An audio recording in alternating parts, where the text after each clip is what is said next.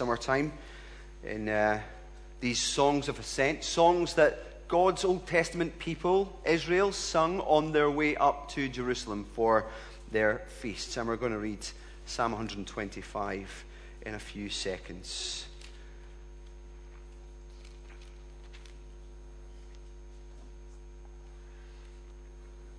Well, it is hard to read a newspaper. It's hard to watch any news program nowadays without seeing some kind of story about declining trust of some form. I even found in a Guardian survey this week entitled, "Who Do You Trust?" I'm sure they meant whom do you trust? They say there is a cloud of cynicism in the UK. And guess where that cynicism is worst? London. No, it's not. It's Scotland. It's Scotland. It's with us. I can't believe it. I always thought we were really positive people. Well, the Guardian survey was fascinating in many ways. It shows how lots of people think that lots of other people are basically not trustworthy. It shows that people who think that banks are not trustworthy. Didn't really need a survey to tell us that. The phone calls trying to sell us PPI every day, that tells us about that. It tells us, this survey, that celebrities are not trustworthy. Politicians are not trustworthy. Interestingly, only 18% of people in the UK think they are. It's a sample, of course. It's not a sample. But the Guardian survey then asked, which of the following people do you trust? Only 30% said they trusted colleagues. That was interesting.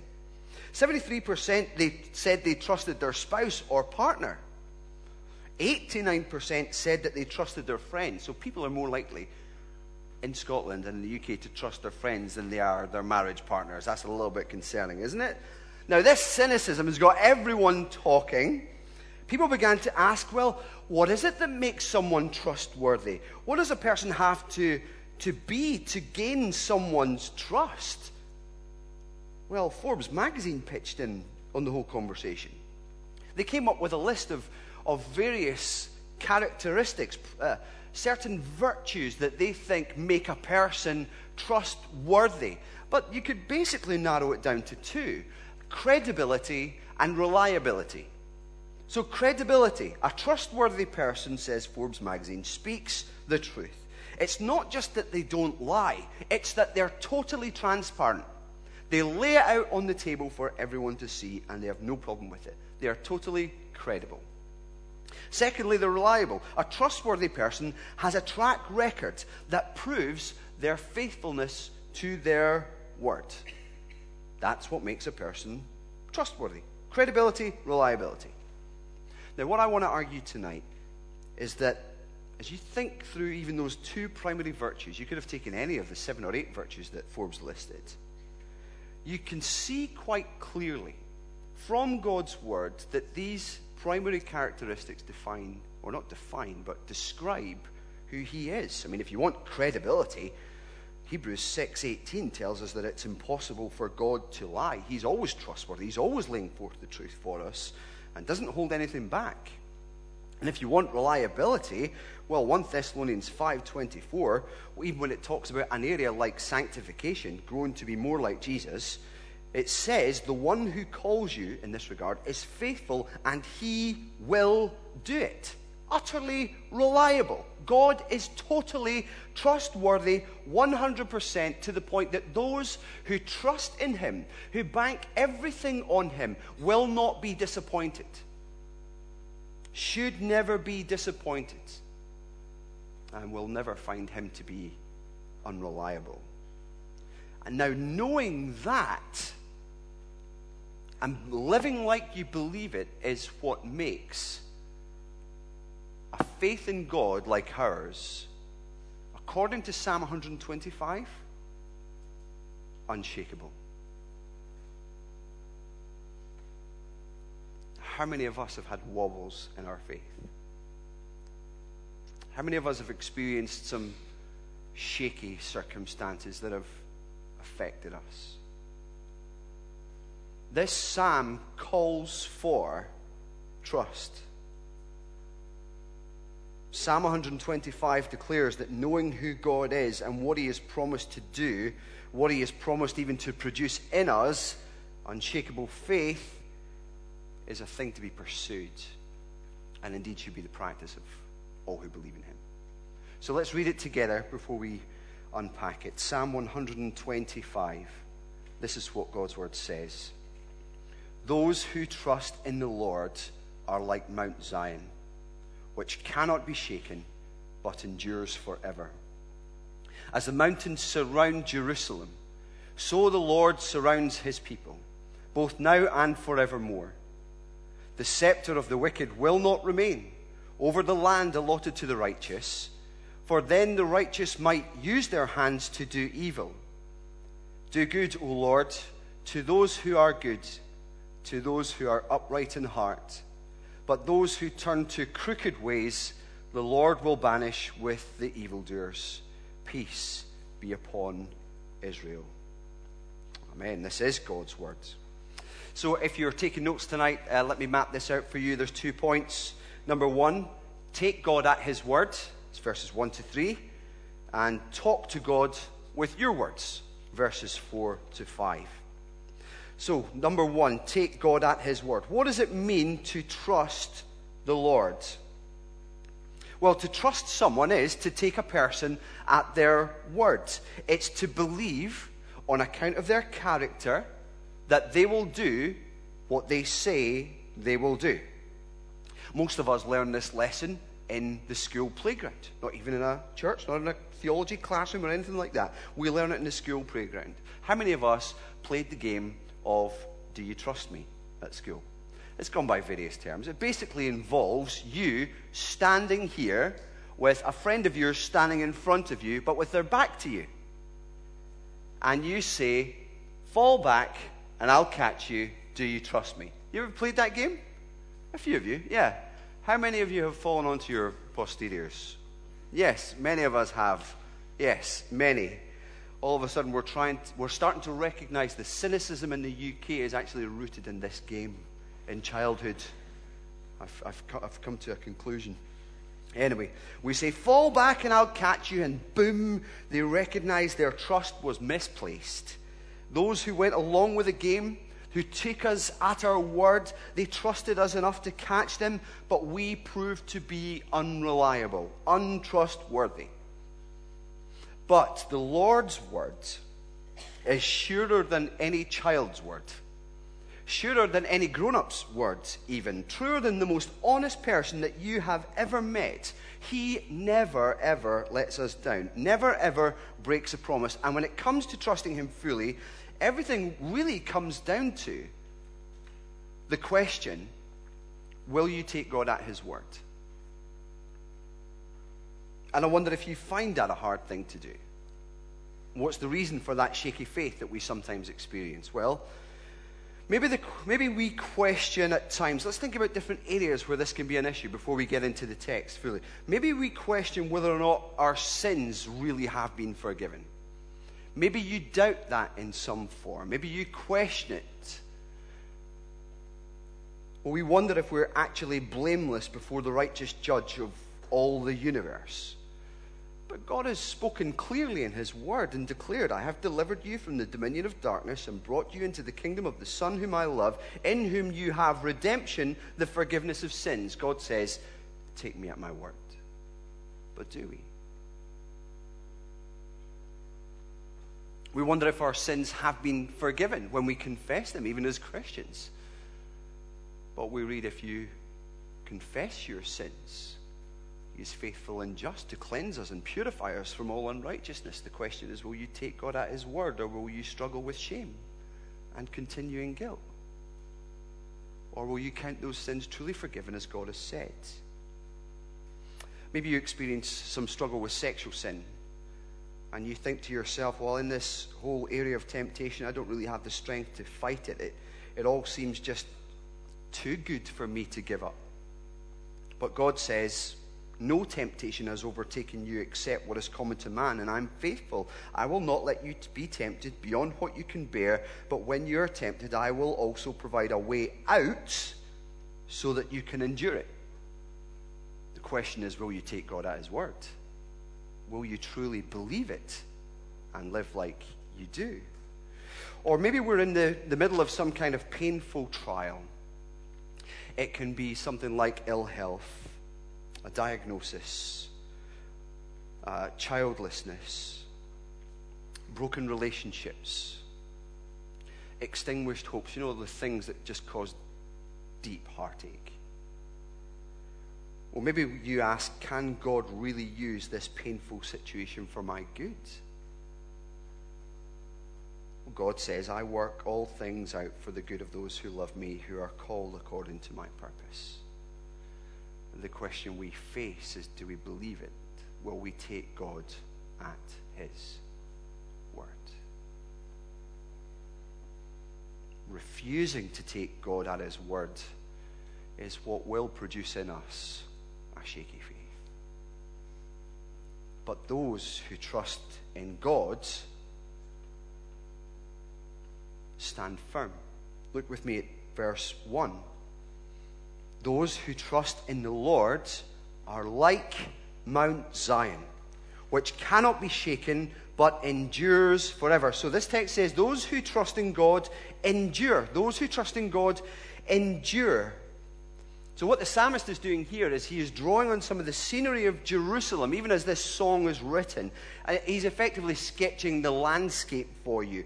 Jerusalem, as many of you would know, it's built on a high mount. It was also known as Mount Zion.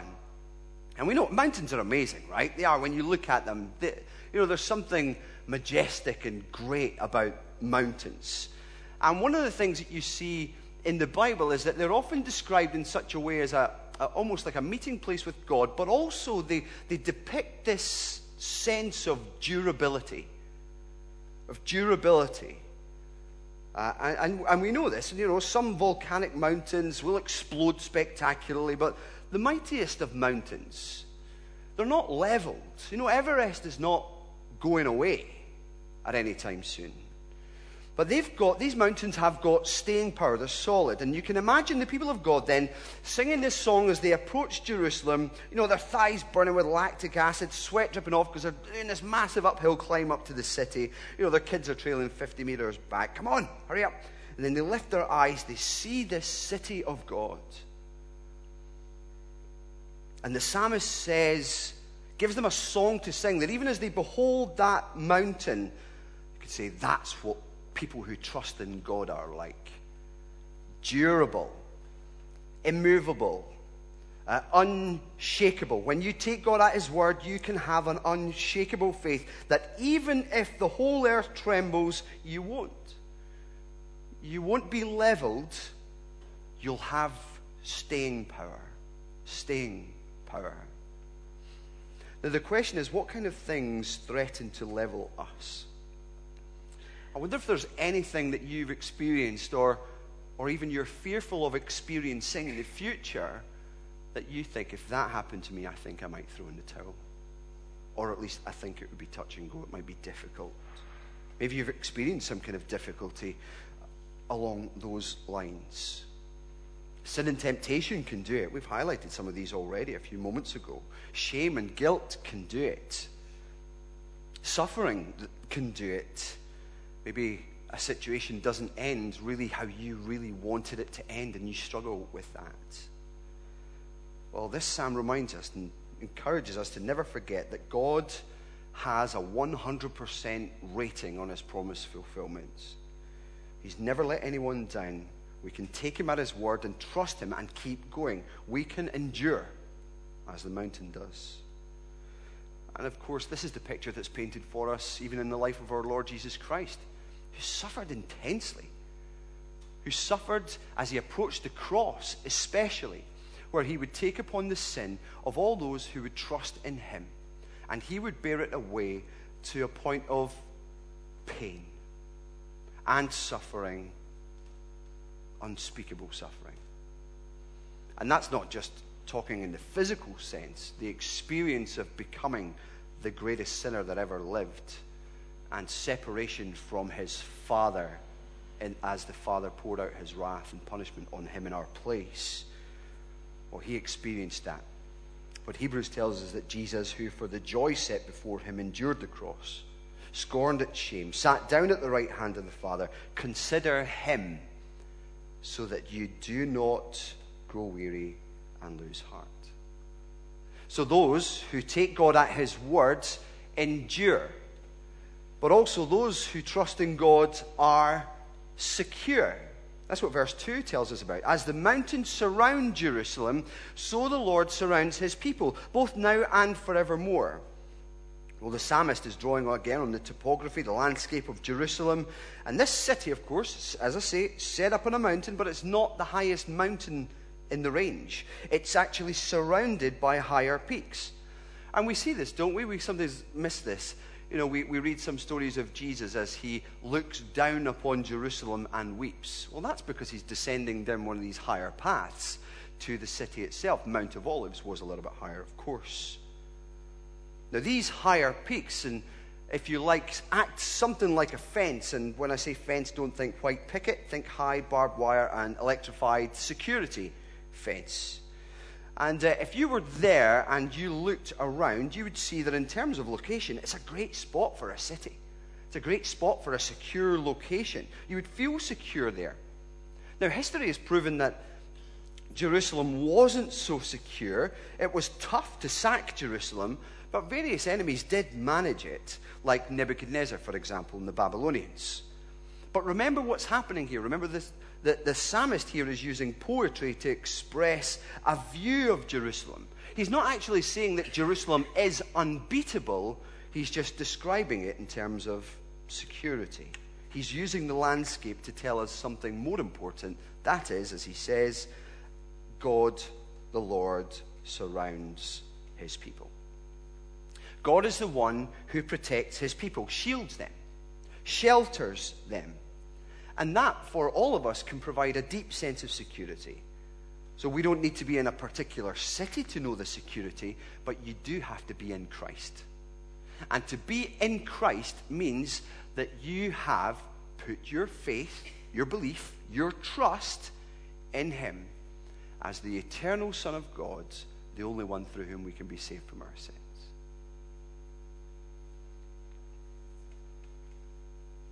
And you can trust him when he says that everyone who believes in him will be saved. That when we repent and believe the good news, we find salvation in him. According to the book of Jude, all those who do that are called, loved, and kept. The word kept is a word that relates to security.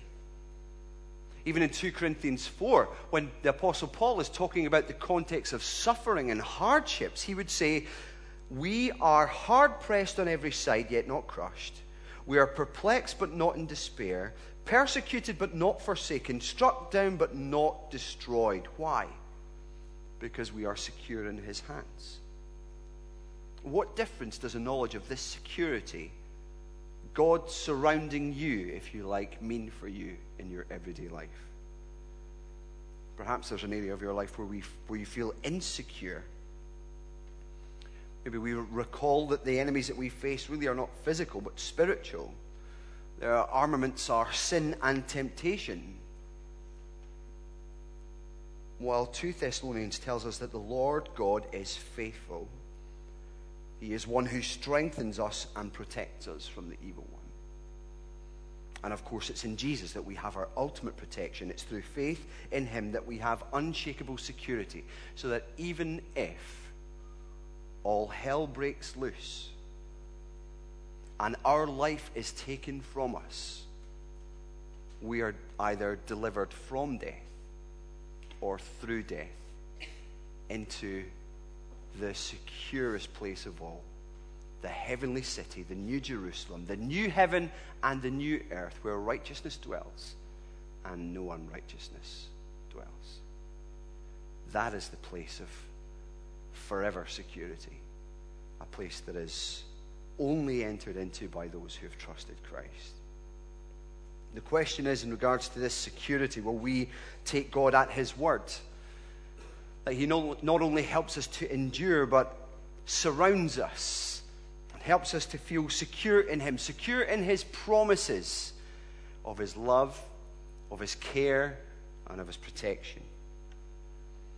The third thing that we see in these first three verses is that those who trust in the Lord are sure. There's a certainty about certain things. Verse 3 says, the scepter of the wicked will not remain over the land allotted to the righteous. Now remember, this psalm is a song of ascent. Songs sung by God's Old Testament people as they traveled up to Jerusalem for their feasts. Now they had this idealistic view of Jerusalem. They viewed Mount Zion as the place where righteousness dwelled, and sometimes it did, but actually often, even as you read through the Old Testament accounts, it didn't. And maybe these people would find that as they sung their songs moving up to this holy city, they had great hopes of what it would be like when they arrived there, yet when they arrived, they were somewhat disappointed. Though we're unsure of the exact situation that they experience here in Psalm 125, verse 3 seems to suggest that even God's people arrive to find maybe a less than desirable king on the throne. That's what the reference to the scepter of the wicked. There's somebody ruling, but not in righteousness. They're ruling in wickedness. Maybe it's an ungodly king like Jehoiakim was, the kind of guy who would rather burn God's word than read it. Or maybe it's just some kind of puppet of a foreign king. The interesting thing that you see in Psalm 125, though, is that trust in the Lord does not diminish on account of this reality. The scepter of the wicked, they say, the wicked ruler or government will not remain. There's certainty in those three words. But how can they be sure? Because they trust in God to do something about it. That he will not let the righteous, his people, live in it so long that even they find themselves tempted to do evil. That's the psalmist's concern. It's almost that there's a holy discontent and a holy longing all at the same time. A discontent with where they are and a holy longing for that future change, when God will make it right. But it's only ever going to come about through faith in Jesus, who is the one who brings in the promise of the true home of righteousness, this heavenly Jerusalem, the new heaven and new earth.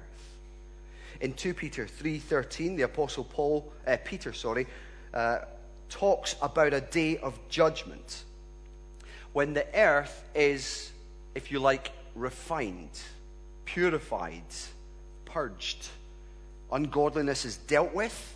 Holiness will reign. Holiness will be typical, the experience of all. And Peter says this, that day of judgment, that day will bring about the destruction of the heavens by fire, not in a kind of eradicative sense, but in a refining sense. And the elements will melt in the heat, he says, but in keeping with his promise, that's God's promise, we are looking forward to a new heaven and a new earth, the home of righteousness. Now, the earth originally was made to be this home of the righteous. But mankind sinned. Death entered the world through that. But God didn't just scrunch it up and chuck it in the bin. God didn't forget about the world. He didn't leave it in its sorry state. He sent his son, Jesus, to rescue it, to redeem it, to undo the effects of that fall, that sin. And one day it will again be the home of righteousness, the place where all who trust in him will live in total security forever. What a home that will be. I don't know what your home was like when you were growing up. I don't know what it's even like now. For some, a home is no doubt a place that conjures up happy memories and warm feelings, but for others it's a place that conjures bad memories and the kind of feelings you'd rather forget. But not this home. Not this home of righteousness. There's nothing evil there. Nothing wicked at all. No scepter of the wicked. No arriving there like the psalmist and those singing it on the way up to Jerusalem. No disappointment like that. Just joy. Forever joy. It's a place where everything that is good and pure and true lives. And it's a place where we can be. And this is what makes it the true home of righteousness. It's the place where God dwells with his people. Now, what does this mean for you? Well, if you are a righteous one through faith in Christ, if you're living under the rule of wicked people, it may produce in us a certain kind of, well, temptation, a tendency to sin. That's exactly our situation, isn't it? We do not have Christian government and Christian values mapped out and outworked throughout our entire country. That just isn't the case. But we might be tempted in some way as we live as aliens and strangers in this world to, well, I suppose you could be tempted to conform, to become materialistic as others are materialistic, to take the values of our city or of our culture and prefer those to those of God's word so that we become less distinct and, well, blend in a bit more. Or else we might be tempted to protest in wicked ways and sin in doing so. But Psalm 125 encourages us to take God at his word and be sure that this is not all there is, and one day it will be very different. Very different. And that's what it means to trust God. To take God at his words. That's what helps us to endure. And we can feel secure in him, for the Lord himself surrounds us. And he will not allow things to remain as they are. He is fixing things and will one day fix it wonderfully. The question is, do we believe it? And do we see in our everyday lives that we are living like we believe it? These are questions we should all consider. Well, that's the first thing. The second thing we see, of course, is that trust and the certainty that the psalmist talks about in here doesn't lead to inactivity. It's not a let go and let God mentality. What we see in Psalm 125 is that this confidence that the Lord will not allow the wicked to reign and that his security will continue for us, that we will endure as we trust him for this. He says this confidence leads us to pray. That's what we find in verses 4 and 5. Talk to God with your words. We're encouraged, really, in verse 4, to pray in the knowledge of God's will. Verse 4 says, do good, O Lord. So this is turned to, not just from singing as they walk up, but it turns to prayer. Do good, O Lord, to those who are good, to those who are upright in heart. Now, this is the joy of reading your Bible, hearing it preached, and studying it with others. You grow in your understanding of the heart and the mind and will of God, and as you grow in these things, you pray. You talk to God in prayer. It is as simple as that.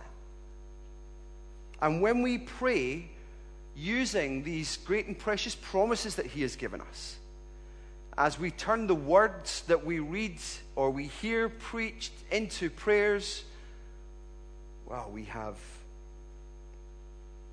a blessed relationship with God. And when we pray like that, we can have great confidence, certainty even, that God hears and answers our prayers. So the psalmist here prays, do good. Now, on the one hand, they've already expressed their certainty that the Lord is going to do good to them. They've already said with utmost confidence that the scepter of the wicked will not remain. They're certain of that. So they're praying. So that's the good thing that God will do. The good thing that God will do is that he will remove that scepter of wickedness. And yet they still pray, do good, O Lord. And you see their concern is, of course, for those who are believers. Do good, O Lord. To those who are good, to those who are upright in heart, to those who are pursuing you, who love you, do good.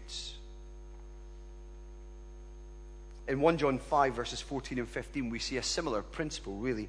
This is the confidence we have in approaching God. It says that if we ask anything in accordance with his will, he hears us. And if we know that he hears us, whatever we ask, we know that we have what we asked of him. So there's certainty in our praying, even as we know God's will.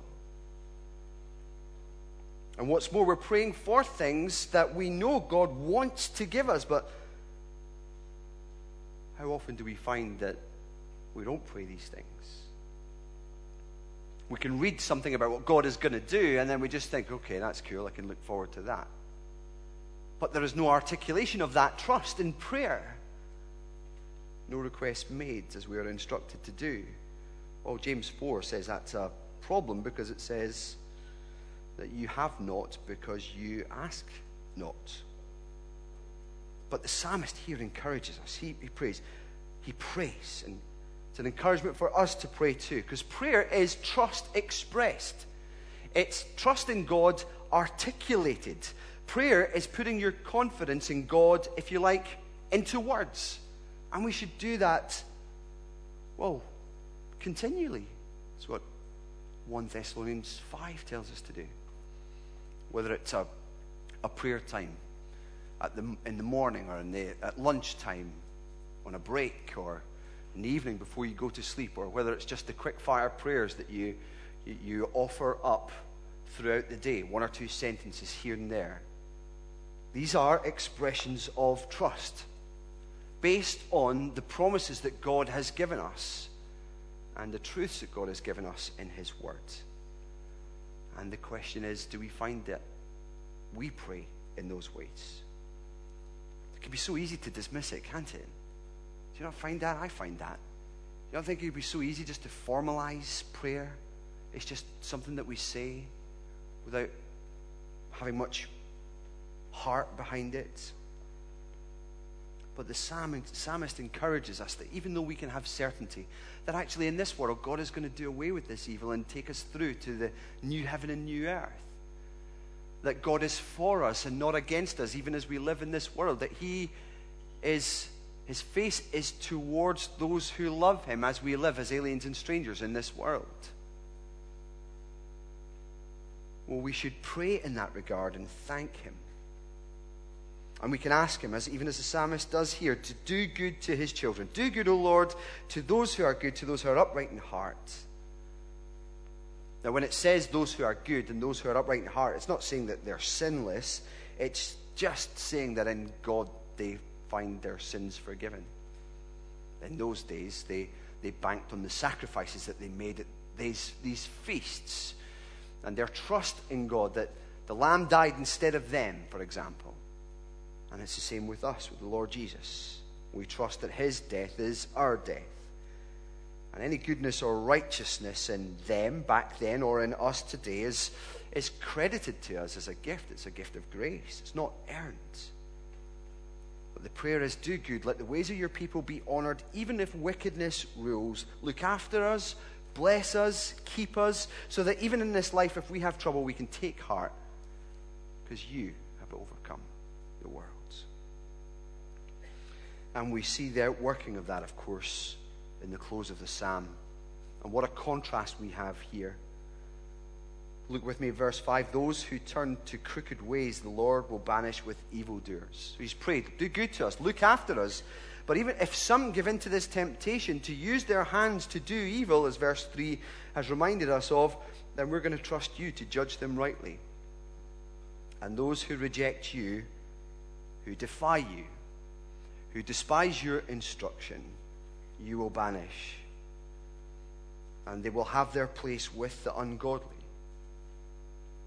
Well, that might sound hard, but it's true. It's what God Himself has declared. Those who prefer sin to holiness, He will banish. Those who prefer their own way to His ways will face His judgment, unless they turn back to Jesus and trust in Him. We see this in the New Testament, of course, as well, in 1 John 2, verse 19, where it says of those who went out from us, but they did not really belong to us. For if they had belonged to us, they would have remained with us, but their going showed that none of them belonged to us. If you're here tonight and you're not a Christian, I want to encourage you that Jesus invites us to turn the other way and to come to Him. As 1 Peter 3 says, whoever would love life and see good days must keep their tongue from evil and their lips from deceitful speech. Turn from evil and do good. Seek peace and pursue it. For the eyes of the Lord are on the righteous, and his ears are attentive to their prayer, but the face of the Lord is against those who do evil. You see how transparent he is with us? That's really clear. There is only one way that we can ever possibly be righteous in his sight, and it's by trusting in Jesus, believing in him, having our sins forgiven in his name, and having, would you believe it, his 100% righteous record transferred to our account. So that as we appear before God on that judgment day, it is just as if we had never sinned. And my encouragement for you, if you haven't trusted Christ, is to trust him, believe him, take him at his word, and talk to him in prayer. To say sorry for your sin, to thank him for Jesus, to say, please forgive me, and let me live for you all of my days until I see you face to face. This psalm calls us to peace with God. Calls us to take him at his word and to talk to him with ours. And I wonder if we would all do this. Let's bow our heads together. Take a moment in the quietness to respond in your own way. To pray. Maybe it's a prayer of confession. Maybe it's a prayer of thanksgiving. Maybe it's a prayer of repentance. Take a few moments, and then we'll stand together and sing